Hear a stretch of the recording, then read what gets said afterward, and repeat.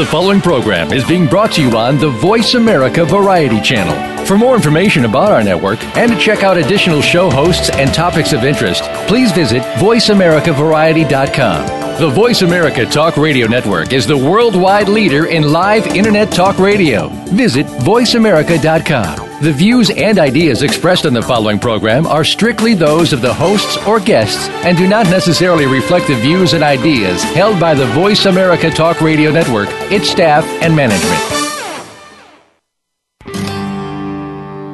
Good night. Welcome to the Kathryn Zox Show. This informative and entertaining show will start your mornings off on the right foot. Here's your host, Kathryn Zox, your social worker with the microphone. Good morning. I'm Kathryn Zox. I'm your social worker with the microphone, and you're listening to the Kathryn Zox Show on VoiceAmericaVariety.com and World Talk Radio. Joining me this morning is award-winning investigative reporter Greg O'Brien. His new book is On Pluto, Inside the Mind of Alzheimer's. As many of you know, but some of you don't, Alzheimer's disease is not a normal part of aging and worsens over time. Without a cure or a preventative, in the next 15 years, Alzheimer's is expected to exceed heart disease and cancer as the leading cause of death. Greg was diagnosed with Alzheimer at the age of 59. I believe he's 64 years old now. We'll have to ask him that. But he's an investigative journalist. He decided to write an honest, this has been described as an honest and naked account of living with Alzheimer's. Not dying with it, but living with it. Welcome to the show. Nice to have you on this morning, Greg. Thank you. I appreciate that. You know, I think first I want to just ask you what the title means, because it's very significant to you as a journalist. On Pluto. What does On Pluto mean? Sure. I was an investigative reporter, political reporter, a good part of my life, and I still write. And in my early years as an investigative reporter in my late 20s at the Arizona Republic, I was writing about organized crime and the mafia. And when I talked to go off record with my sources, I told them that I was going to take them to a place where no one heard what they said and everything stayed there. And I was fascinated at the time with the planet Pluto, so I said, I'm going to take you out to Pluto. Then years later, with my friends in social situations, as all of us do, when we go out and talk about the unmentionables of life, my buddies would say, are you taking us out to Pluto? And I would say, yes, we are. And in Alzheimer's, it's a 24/7 fight, and we'll talk about that as your show goes on. But that there are times when you drift out. It's called the Alzheimer's haze. And I had to invent a place that I was comfortable with, and so I called it Pluto. And just like my mother and grandfather who died of Alzheimer's, there'll be a day when I don't come back from Pluto. Well, right now you are here with us, and or you're on Pluto with me. So I'm on Pluto with you. Exactly, we are on Pluto with you. So maybe let's be really clear. Should we, for our listeners, like the difference between Alzheimer's and just the normal aging process, of short-term memory loss. I mean, things that just happen as a result of getting older. But Alzheimer is not that, and it's different. And you had different symptoms, which obviously made... Sure. Yeah. What I always ask when I interview, 30% of my short-term memory can be gone in 30 seconds. So if I start to take you in a place where it wasn't what you're asking, please reel me back in. I'm okay with that, okay? So you're in charge here. But I tell people is that there's a general perception of Alzheimer's as just the end stage, and that's a real stage. It's a horrific stage where you're in a nursing home and you'd have no idea who you are, and a month or 2 or 3 or 5, you'll be dead. And people look at that and they say, well, the person's 90 years old, they're going to die someday, and that's too bad, but that happens. And but that's just the final stage. Alzheimer's, and check me with the doctors in Boston and Stanford around the country. It can start 5-10 years before it's diagnosed. It can take 20 years to run its course. It's a death in slow motion. It's like having a sliver of your brain shaved every day, and there's no cure. You can't remove a brain. In the early stages, as it was for my mother, If you're blessed with what some doctors call a cognitive reserve, which is an extra tank of inherited intellect, which is a blessing from my parents, it's not have anything to do with me, you're able to carry it out longer. But it's like a reserve tank in a boat, a reserve fuel tank. When that tank goes dry, you go dry. And my mother was able to talk and communicate, but she lost function. Let's suppose we say the left side of the brain versus the right side. So today, right now, whereas I can talk with you, but there are times when, my brain, I say, is like an iPhone. It's a sophisticated device, but it has a short-term battery. It pocket dials, it disconnects, and it gets lost very easily. But 60%, as I said before, of my short-term memory now can be gone in 30 seconds. I don't generally recognize people that I've known all my life, including my wife, Mary Kathryn. After church 2 weeks ago, I was in a coffee shop having coffee and writing, and she came in. I didn't know who she was. I don't recognize. And Greg, so when she walks in and it's your wife, and you look at her, and what's the feeling? Like do you look at her wondering who she is? Do you go in the recesses of your mind, like trying to figure it out, or what happens? What's the process? The first thing is, it's different with everyone. As it's been said about Alzheimer's, it's like a snowflake. There are no two patterns that are the same. And in this particular case, she walked in. I didn't know who she was. And then I recognized that was a person of importance. And it wasn't until moments later I recognized who it was. And I'm 64, an old school guy, and we have everything digitally. But just to draw a word picture, I picture in my mind the old Rolodex where we put our card files in, and I'm flipping through that Rolodex in my mind. So you could hear and try to figure out who's this person. Okay, your wife, Mary Kathryn, like that's in a public setting. But say like, if you're at home and you don't recognize her, or is there something like that she can do to help you recognize her? As well, that people prompt me right now and they tell me who they are. With my wife, it's very disconcerting. So I try not to let her know that I don't know, if that makes sense to you. And I think people in Alzheimer's hide a lot of things, and it's just something that you want to go away, but it's not going to go away. Another good example, over the weekend, I ran into a woman I've known most of my adult life. I've been a mentor. She's in journalism, and I know her parents, very close friends. And we're in a setting where she was with her parents, but I didn't see them.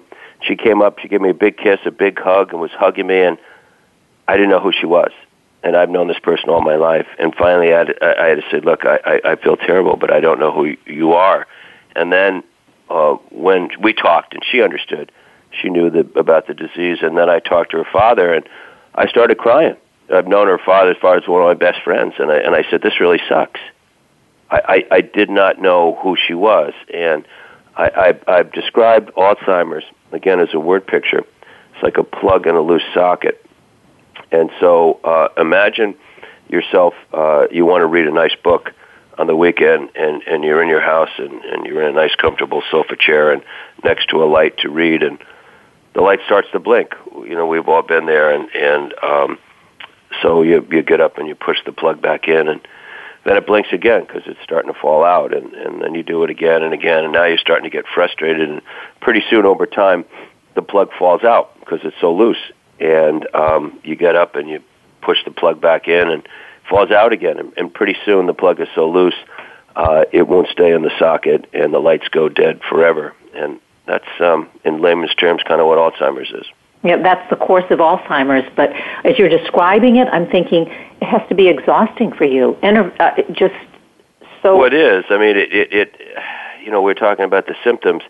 There are times when I don't recognize where I am in familiar places. Now, I'm not driving as much anymore, so I know you and your viewers are going all upset. I have my son drive me as much as possible, but a year or so ago, I'm driving back. I live on Cape Cod. I'm driving back from Boston, an area. I've been a journalist in Boston a good part of my adult life. Know the territory very well, and the plug came out. Okay, I really didn't know who I was, where I was, and I remember my mom teaching me, who died of Alzheimer's, to keep asking questions, to stay at it until you know.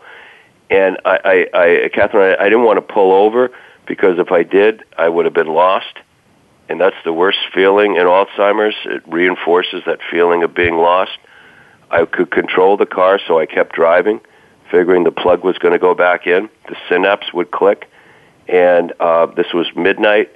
It wasn't until about 2 o'clock in the morning, when I was outside Providence, Rhode Island, heading south from Boston, I realized where I was. At that point, I had to turn around. If anyone knows the Boston, Providence, Cape Cod loop, I had to turn around and drive an hour and 45 minutes back to Cape Cod. I do know that loop. I was just there this weekend. Oh, okay. Yeah. Where? I was in Providence. Oh, good. It's a nice place. It is, yeah, at a concert. But anyway, yeah, so, but I keep going back to this because I really want to get into the feelings. And I think in the book you talk about the denial of not wanting to admit that you have Alzheimer's, or not wanting to admit it to anybody else either. And you mentioned the word, it's like outing yourself with the disease. Yeah, I mean, you that's the first, put it this way, you're in denial yourself while you're trying to get to understand, it's called the new me today in a lot of different ways. Well, in Alzheimer's, it really is the new you. And then after that, because people just think of the stereotype of Alzheimer's as the end stage,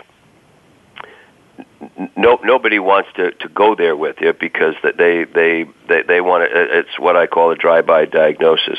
It's almost like the person who's mute says, "Do I look like I'm deaf?" You know. And, does someone, I got cancer and Alzheimer's. If you saw me, I'm a fit guy in my early 60s, and do I look like I got cancer and Alzheimer's? No. Did Robin Williams look like he was depressed? No. But we all like to do the drive-by, and that's very frustrating for people with these horrific symptoms. If I could just digress for a second and then pull me back. Okay. The rage is moving from the denial. Rage is probably the next step. When you accept it, and maybe others around you don't want to accept it. And I think a lot of reasons is that Alzheimer's is a form of dementia, the most common form. Dementia makes people think of a demon howling in the desert. Who the hell would want to go there? And so we're okay about cancer.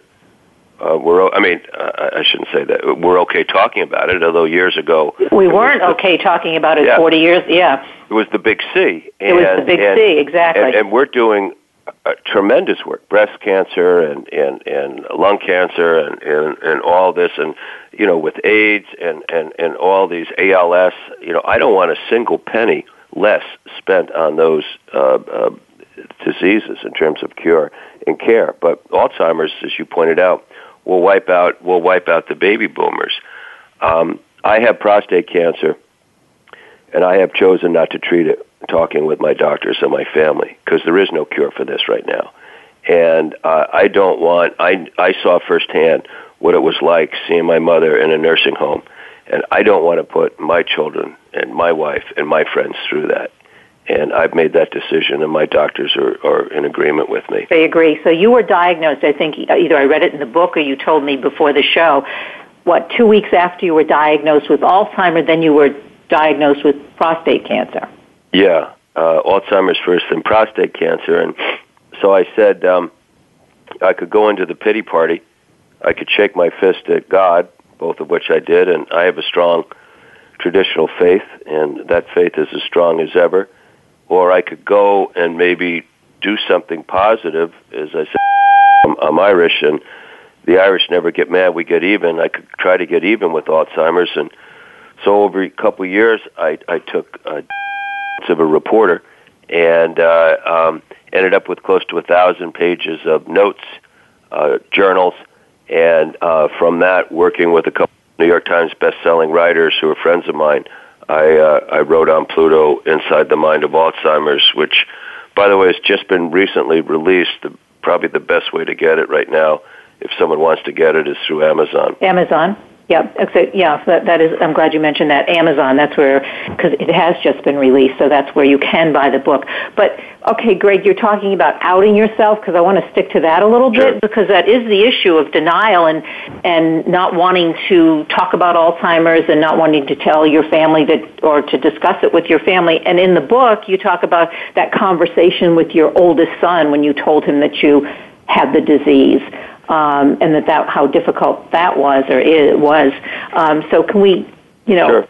Yeah. That was one of the most powerful moments of my life, and I think in the lives of many people. When I have 3 children, Brendan, Colleen, and Connor, and my oldest boy, I had a conversation with him and said, "Hey, you got to take over, man. You're going to be my power of attorney. If something happens to your mother and something goes south, you're the guardian." And he didn't want to hear about it for reasons we just talked about. It's emotional.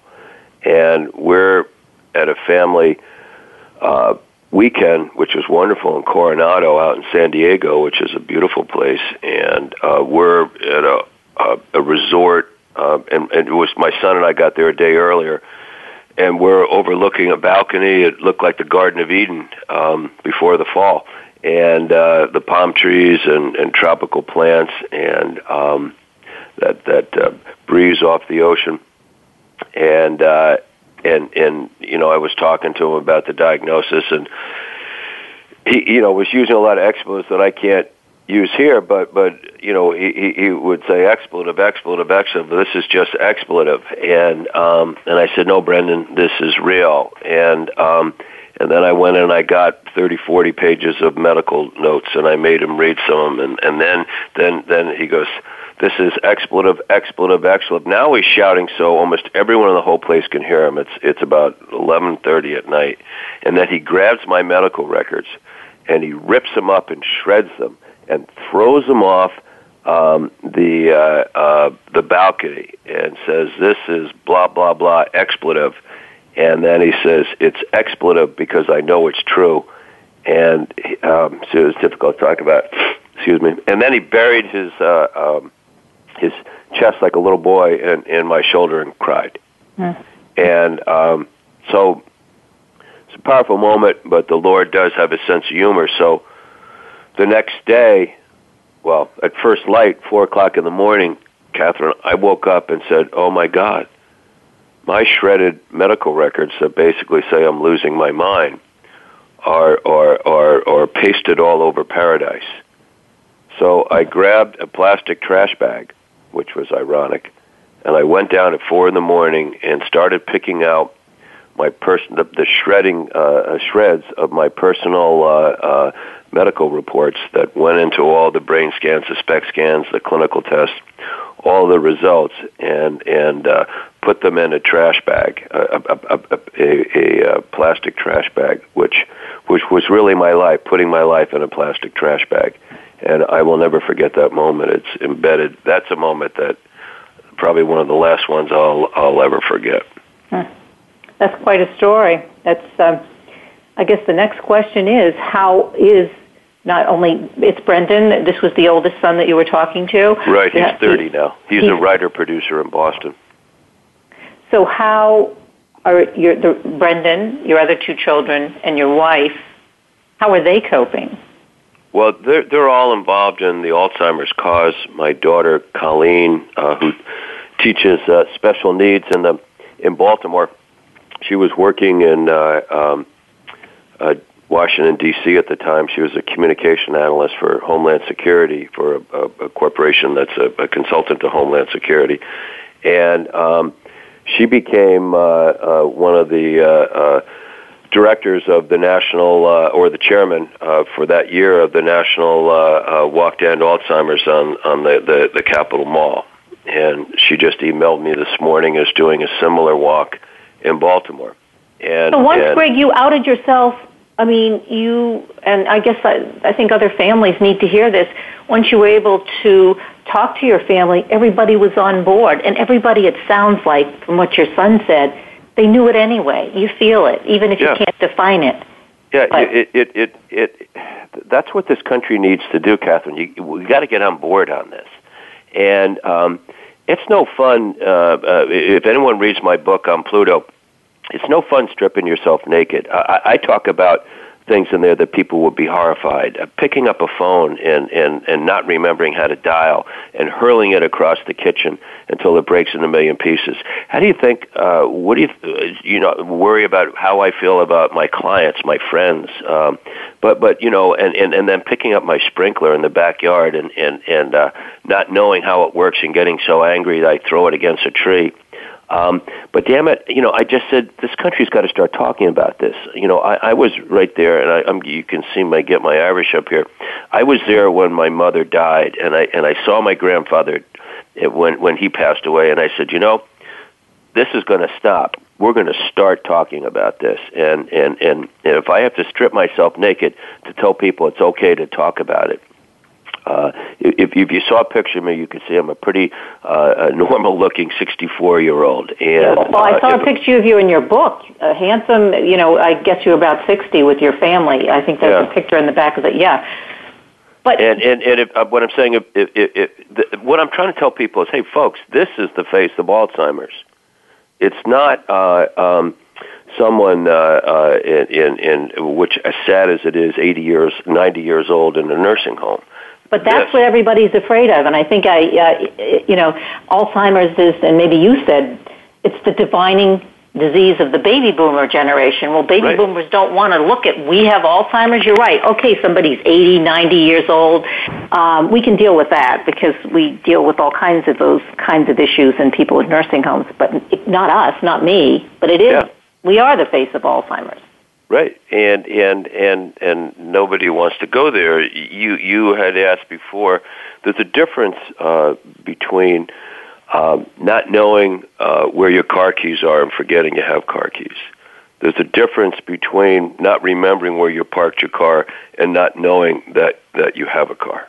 And as I write in the book, over time. Now, in the progression of the disease, it may take a while to get there. It doesn't happen overnight, but on Cape Cod, we bring our garbage to the dump. It's kind of a rite of passage, and it's a social place, ironically. I often thought there would be restaurants there. And so I took, this was, in the last year or so, took my trash to the dump on a Saturday, and then the plug fell out, and I turned around and I said, okay, how do I get home? So I could call my wife, Mary Kathryn, or maybe one of the kids if they're around, or I'll know someone and I'll get a ride back. And all this is racing through my mind. Well, I drive a freaking yellow Jeep. It's sitting right in front of me. But the plug fell out, and my mind in Alzheimer's would not tell me that car was my Jeep. Wow. And that's where you go with this thing. How is it? And then the plug synapse kicked in, mm-hmm. and I realized I guess I do have a ride home. It's right there. Do you? It's been 5 years since you've been diagnosed. Mm-hmm. Are you always every day or every week noting the progression of the disease? Are you writing it down? Do you? Yeah, I do. Right. It's a slow, but there's some days, like I talked about before, where whether my wife or a person that I've mentored, and I don't recognize them, and so you can have a horrific event happen out of the blue. Maybe it's almost like because it is a battle. You're on a front line in the army somewhere fighting a battle, and you're dealing with grenade attacks and sneak attacks, and you never know when it's going to happen. And so you got to be on guard, DEFCON, whatever it is, at all times, because you don't know when this thing is going to strike, and it is debilitating. But I want to move from, because I just caught myself there, I'm trying to give you a candid look at this, but at the same time, I want anyone who's listening to realize that in faith, humor, and hope, you can fight this. You can learn to live with it. This book is not about dying with Alzheimer's. It's about living with Alzheimer's. The death part comes later. You just have to get used to the fact that there are going to be some things, the plug is going to fall out, and you got to stay within yourself and have faith. All the more reason to talk to people around you so you have that support system.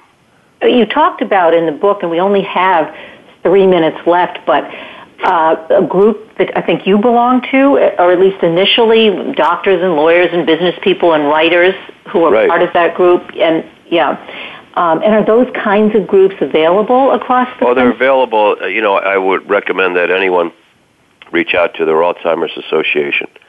And they're wonderful support groups throughout Alzheimer's Association. Also, stay tuned to some of the wonderful research that's being done. Cure Alzheimer's in Boston. Dr. Rudy Tanzi of Harvard came out with some significant research. But we're still a long way away. But you need that support system, and if we don't start to talk about it, there won't be a support system because people will be suffering quietly. And this book is, I know we're running out of time. It's a book about hope. If people read it, and again, the best place is Amazon probably right now, although it'll be in bookstores. You're gonna laugh, you're gonna cry, you're gonna have hope, and you're gonna realize that with support around you, we can learn to live for a period of time. And at the end of the day, anyone who doesn't think they're going to die someday, any people who are listening here, please raise your right hand. And I'm assuming you and me and any of your listeners, our hands are by our side. So, well, it's not that we're all going to die, but it's how we die, the journey that we take, right? And and the blessing, and maybe it's a wrong use of word, is I know, and others with Alzheimer's know, the ending of the book before we read it. Greg, one more thing. You talk about, you say, the mind may be falling apart, but the spirit prevails, and the spirit's different than all that cognitive stuff. Right. I feel the spirit, your soul, is, and again, I'm not here to proselytize, but I have a strong faith, was raised Catholic. I'm more evangelical Catholic, but I tell people don't tell my relatives in Dublin because they'd stone me. But your soul survives forever. It lives forever, and it's the essence of who we are. So I've learned to, over time, to speak and write from my heart and my soul rather than my head, because I don't trust my head anymore. It used to be my best friend, my brain, and now I don't see any chance for reconciliation. Well, Greg, we appreciate you doing that on the show today, and it has been great talking to you and having this conversation on Pluto, Inside the Mind of Alzheimer's. And as Greg said, you can buy the book on Amazon right now. And congratulations, because as you said, the book is doing great. Thank you very much. I appreciate that. Yeah. We're going to take a short break right now. I'm Kathryn Zox, your social worker with a microphone, and you're listening to The Kathryn Zox Show on VoiceAmericaVariety.com and World Talk Radio. Don't go away. We'll be back in a minute.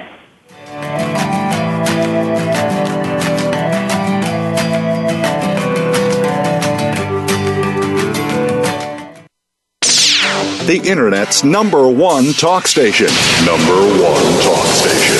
VoiceAmerica.com. Now there's a new destination for video content, VoiceAmerica.tv. Just like our radio channels and so much more. Voice America Variety, Health and Wellness, Business, Sports, Green Talk, Power Up Motorsports, and Seventh Wave Network now have their own video channel components. Plus, check out exclusive programming, including movies, music, educational courses, science and history, current events, and short features. High-definition, premier quality programs available 24/7. VoiceAmerica.tv. If you think you've seen online TV like this before, let us surprise you.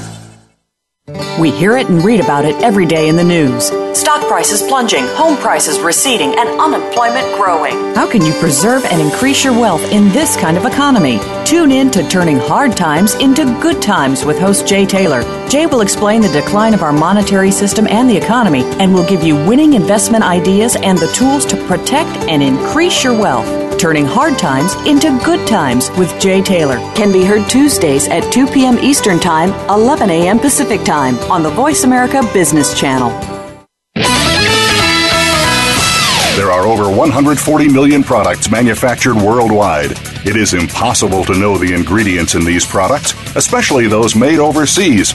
Stan Salat, creator of the HSF Mark and the Counterfeit Mark Alliance, is the host of People to People, working together for your safety. Stan believes in our right to know the type and amount of hazardous materials in consumer products and whether they are counterfeit. Find out how you can protect yourself every Tuesday at 2 p.m. Pacific Time, 5 p.m. Eastern on Voice America Variety.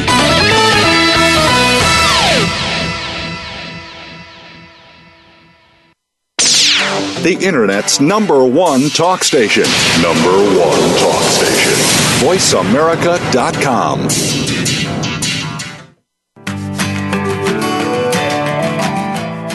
You're listening to The Kathryn Zox Show. If you would like to join our conversation this morning, call now. The toll-free number is 866-472-5788. That number again is 866-472-5788.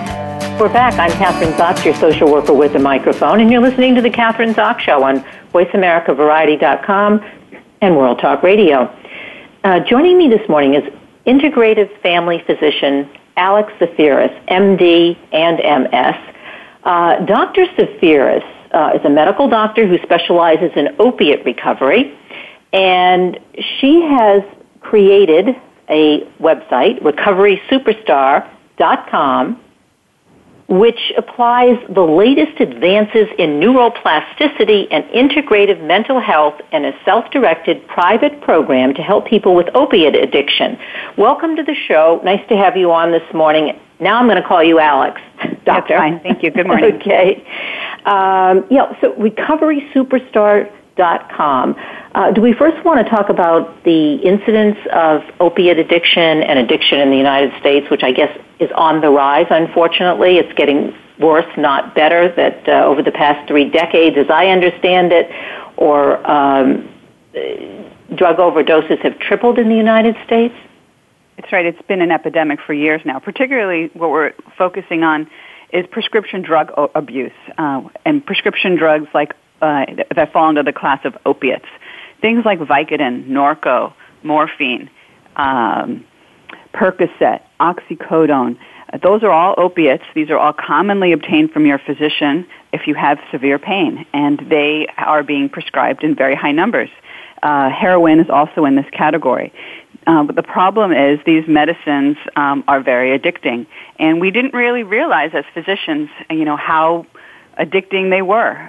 We thought they were sort of innocuous and safe, and they came out in the mid-late 90s, and their, pain as a fifth vital sign. I got taught in medical school to assess and treat patients' pain aggressively, and as doctors, we thought we were doing a good job, but unfortunately, there's many people who use these medications appropriately and can just take 1 or 2 a day as prescribed by their doctor. But unfortunately, there's a subset of people who it's a fair amount of people. It's estimated between 2.5 million up to 7 million Americans take these medicines in a way that's not prescribed by their physician. So that's between 1 and 45 Americans, 1 in 165 Americans. So that means you know somebody who's in this situation. You may just not know that they are. No, I know many people are in that situation, unfortunately. Yeah. Colleagues and relatives and kids of friends of mine. So, but I want to backtrack a little because you said, well, as physicians in medical school, we were taught to treat pain aggressively. But it has been, let's say, I don't know how long it's been since you've been in medical school, but we'll say 20 years or... Yeah. Okay, so doctors now do know that these drugs are addictive, but in my experience, both as a social worker and just as as a layperson, they still continue to prescribe drugs for pain aggressively, and they don't. So can we talk about that? It's a problem. Yeah. It's a problem because doctors have partially created physical dependence and in many cases addiction, and treatment options are limited. I prescribe a medication called buprenorphine, sold under the brand name Suboxone. There's also a medication called naltrexone. There's a third medication, methadone, that people are probably more familiar with, and those are the 3 FDA-approved treatments for opiate addiction. The problem is access to treatment and knowledge of treatment is still very limited. Any primary care doctor like myself can become certified to prescribe buprenorphine in their office, and I will tell you, it has liberated me since being able to start treating addiction, because as doctors we recognize it. Our antenna go up. Oh, this patient's quote unquote drug seeking, and you get uncomfortable as a physician because you feel stuck, because you now know that this person has this problem. They have real pain in many, many cases, and you feel obligated to treat it. But you know that this isn't really the best option for this patient long term. And so being a doctor who prescribes a treatment that also helps for pain has been liberating, I will tell you. And I wish that more doctors would be willing to start prescribing this medication, because it's an FDA-approved treatment, and it will, within a few days, dramatically change patients' lives in the vast majority of cases. And so part of the reason I'm, interviewing with you today and why I'm doing the work that I'm doing is to start to change some of the stigma, normalizing that addiction is a problem, and that it's very common, and that treatment is available, and that there are newer approaches, which is what I've been doing with my patients, to really start to help the brain repair at a deeper level, rather than just substituting one treatment for another. Let's talk about the demographics of those who are addicted, because that's changed, or at least I don't know if it's just the perception that has changed or that it's really changed, because now you've got kids, middle-class kids, who are addicted. Before, perhaps, I'm going back 20 years, it was kids in inner cities. There were other who had addiction problems, but now it's reached the suburbs and the middle class. And so does that change things in terms of admitting that there's a problem or getting treatment? Yes. So, it used to be the stereotype of the sort of, who would get addicted to opiates was the heroin junkie on the corner, right? But we're talking about prescription painkillers. So who takes prescription painkillers? You just told me you knew friends and colleagues and, kids and all sorts of people. So it's anyone who has chronic pain is at risk of becoming dependent on them and then addicted to them. So, the 18-year-old who gets wisdom teeth surgery is going to be given a prescription for Vicodin. And some percentage of those kids are going to take them, and they're going to feel great, the best they've ever felt. How many people have ever had surgery where they have pain pills in the house left over, or they have very severe back pain and they have pain pills in the house? So over half of the people who start taking these medications get them for free from a friend or family member, usually from the medicine cabinet. So the first thing that I think about is, okay, let's get these drugs out of our houses. If you're not using them actively, then get them out of your house safely, which means putting them in kitty litter or mixing them with coffee grounds and making a slurry and putting it in your garbage, not down the toilet. We don't need it in our water supply. Yeah. But to get them out of your cabinet, because 12 to 18-year-olds want to experiment. That is the nature of their brain, unfortunately. The go system on their brain is way overactive compared to the stop system. And that neurological pathway doesn't really fully form until they're in their mid-20s. And so teenagers are apt to experiment. The thing is, there's some pills in the cabinet, maybe some Xanax, maybe some Vicodin, and these kids will often, be hanging out, drinking beer, whatever they're doing, alcohol, and pop a couple of pills, and it's a recreational thing. And most kids say they start taking prescription drugs to deal with stress. Our kids these days are, growing up in a very different world than you and I did, and they have a lot of stress and pressure on them, and it makes it very challenging. So part of it is access, and then part of it is, if you can limit their access until they're older. 90% of people who become addicted to these medicines start when they're 12 to 18. So it's that window that we want to try to protect people from. And, we have a society now where we're used to taking prescription pills. They have this allure of safety. They're made by a pharmaceutical company. They come from a doctor. They have this perceived safety just by that very nature, as opposed to taking heroin, which, still seems dangerous, to a lot of people because you don't know what it is. But the pills seem safe. And so it gives people a false sense of security. And we have a society that's used to taking a pill for solving our problems, used to taking an antibiotic every time we're sick. So we sort of have, unfortunately, created a generation that is comfortable taking pills. And this is part of the problem as well. Yeah, I think we have to change the culture, don't we? I mean, we have to. You're talking about. We'll take physicians, for instance. I mean, you're involved. The Recovery Superstar program involves integrative medicine. You have to have an alternative to taking those drugs. If somebody comes into your office as a physician, let's say, and they're in pain, or they've had surgery, or whatever or chronic pain is the aging population, but you have to have something else in that toolbox besides take a pill, and that has sometimes it takes longer. It's not instantaneous in terms of getting rid of the pain, but doesn't that have to be a part of the whole system? Otherwise, it's just easier to go, and it's easier for the physician to say, okay, take Xanax, take this, and send them on their way, the patient. Exactly, yeah. And when patients get in this situation, the vast majority don't want to be given another pill because they saw where that got them. I have a son who this was a few years ago, he had surgery on his arm from a ski accident, and boy, they gave him, I forgot what it was. It was a very strong painkiller, and he refused to take it. I mean, he took some aspirin, and he got through the few days that were the most painful, and that was it. Yeah. But the push really from the physician and the staff was that he should take this medication, which he did not do. It's a fine line, If somebody has real pain and it's preventing them from sleeping and they had, surgery, it's appropriate. The problem is there's some people whose brains are primed for it from a genetic point of view. Over 50% of addiction comes from a genetic predisposition, alcoholism or some other addiction, in your parents or grandparents. And so, some people are primed for it. Other risk factors are a history of depression, anxiety, mental health problems, ADD. These sorts of things kind of predispose us, and some of us are at increased risk. And I think it's really it's wise to treat these medicines with respect and to not overuse them. And it's a slippery slope. No one intends to become addicted. We're not blaming the victim. Nobody intends to get this problem. I don't wish it on anybody. But there are solutions, and that's part of what we want people to start to hear. Yeah, I think it's important. I think another thing that you said, I kind of want to reiterate, because the label, if you hear heroin, I'm not going to take heroin, but I'm not taking heroin. I'm just taking a prescribed medication. It's prescribed by my physician. I can get it at the pharmacy. So how can I be an addict? Right. But when people finally show up in my office, they've admitted that they have a problem, that now their life is and they're not in control over their using. Now their marriage may be falling apart. They may have lost their children. They may be, in danger of losing their job. They may have been passed up for a promotion.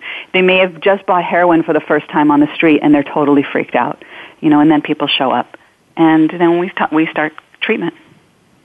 What about the statistics that doctors are the biggest abusers of drugs in this country because they have access to them? We have access. We're definitely at risk.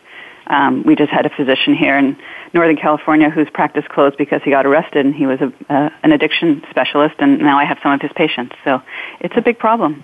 We're not immune. Nobody is immune. So let's talk about recoverysuperstar.com. When did you start it, and how does it work specifically? It came out of my work with my patients over the last 3 to 5 years. My background's in integrative medicine. I started out going to medical school with the idea that I didn't want to just be a doctor who was giving prescription pills to patients, and that I wanted to try to figure out how to help people actually lead healthier lives. And so I came into medicine with that point of view, and that's been my kind of orientation, if you will. I also finished a 2-year fellowship in integrative medicine with Dr. Andrew Weil in Tucson, and that filled in some other knowledge for me. And so I've been doing this for a while now, and what became clear to me when I started treating these addiction patients is the work that I had been doing with patients around depression, anxiety, trying to not give people antidepressants. In many cases they had been on them and they didn't work, or they wanted to try to get off of them, and they were very amenable to this more integrative approach about how do we actually help your brain chemistry get back in balance? What does your brain actually need to be fed? And I found that the vast majority of my patients who I was now treating for addiction had those same issues. They had depression, they had anxiety, they couldn't sleep, and they also weren't in a hurry to start taking another pill. And so they were very motivated.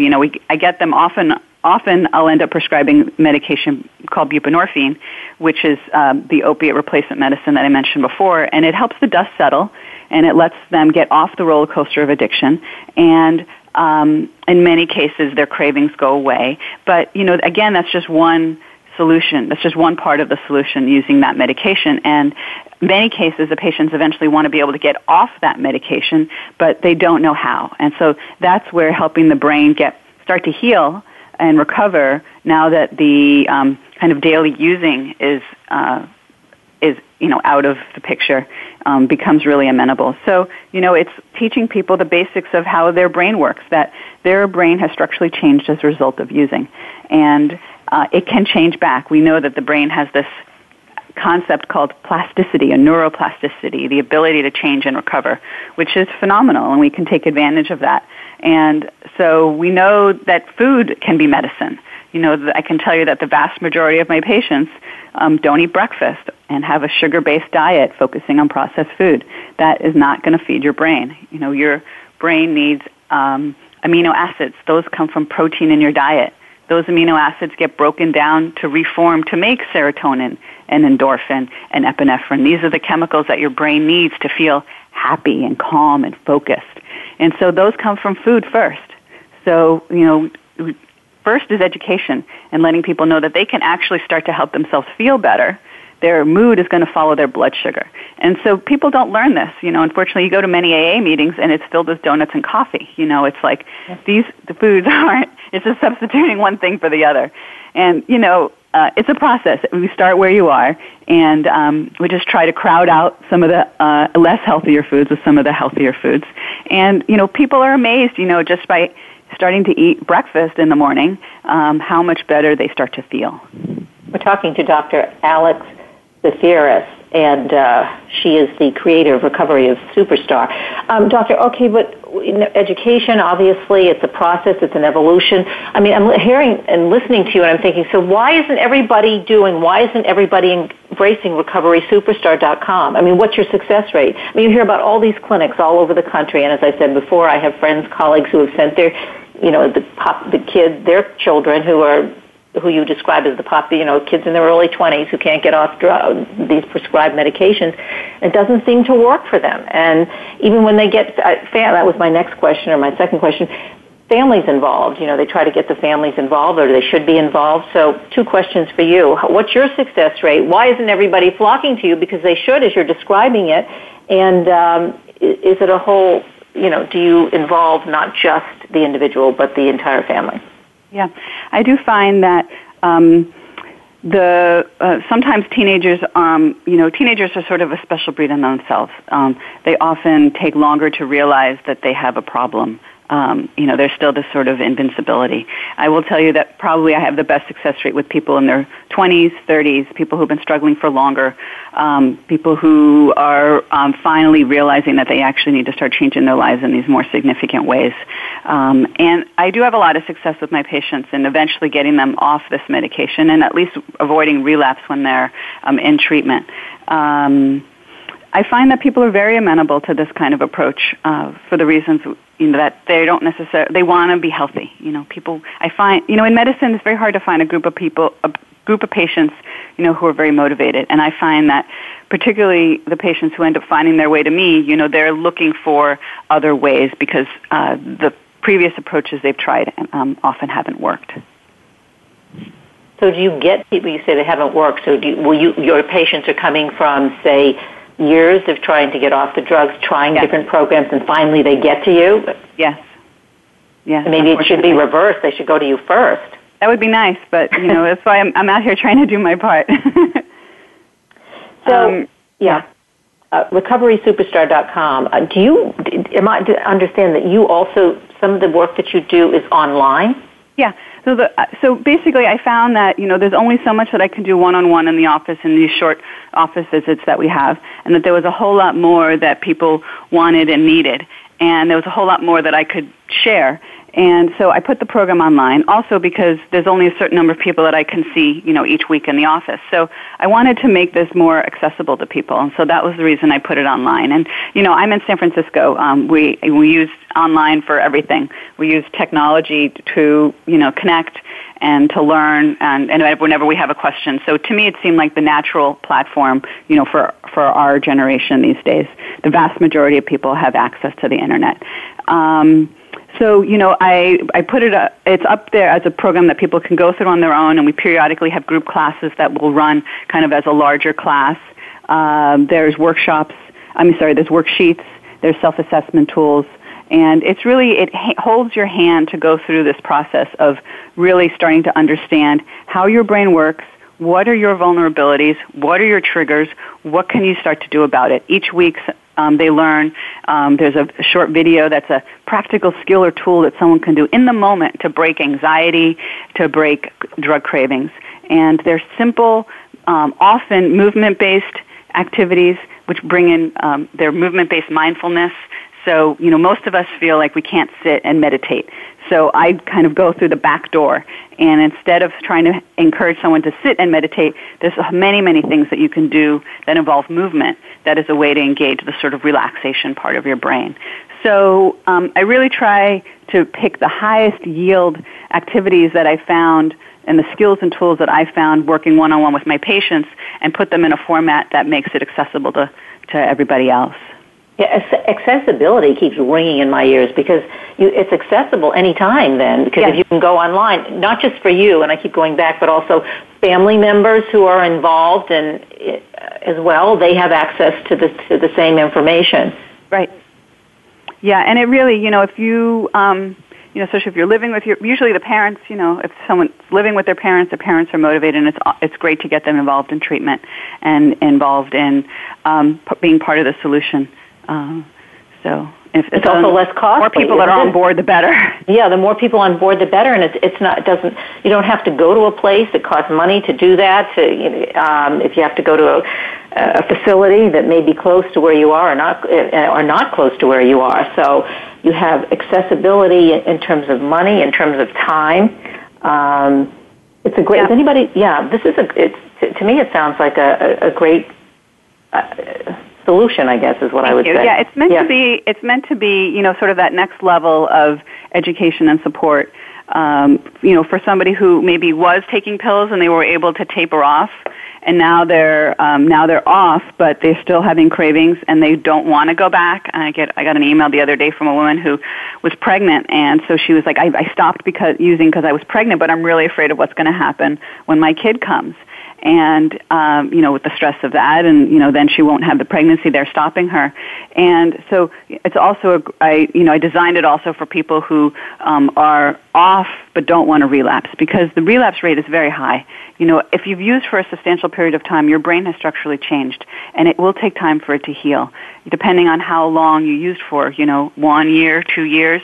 And so we want to try to take, in that window of time when someone's not actively using, try and teach them and give them the skills, tools, and resources so that they can have, longer-term sobriety and, get their life back. So what happens, for instance, like you have a kid who's been doing this since high school and college and even graduate school, so you might have, 10 or 15 years of uses. Can your brain restructure itself? It can. It can. It takes time.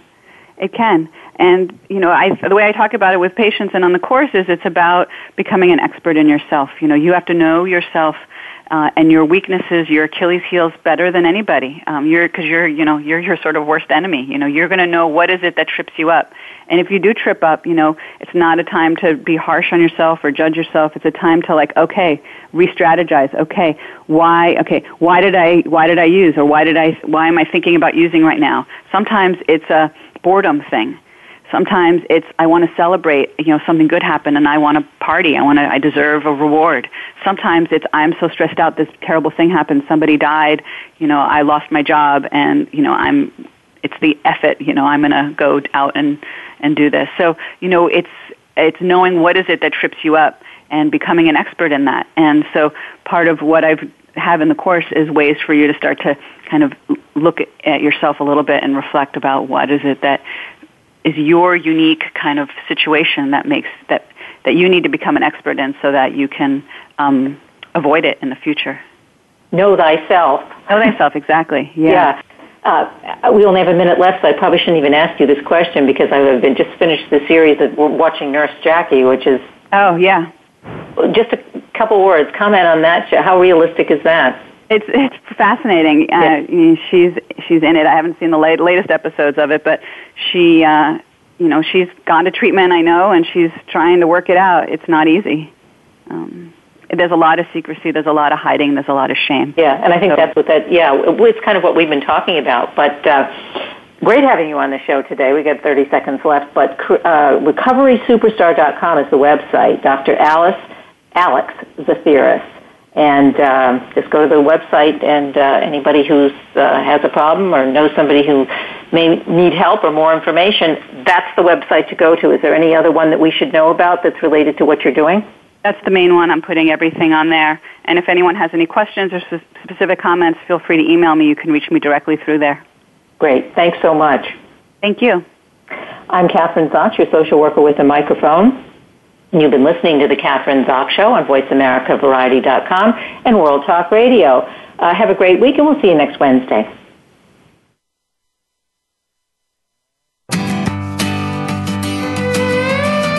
We hope you have enjoyed today's episode of The Kathryn Zox Show. You can listen live every Thursday morning at 7 a.m. Pacific Time on the Voice America channel. Want to know more about Kathryn? Visit her website at www.kathrynzox.com. Be sure to join us next week for more interviews and great conversations with Kathryn Zox.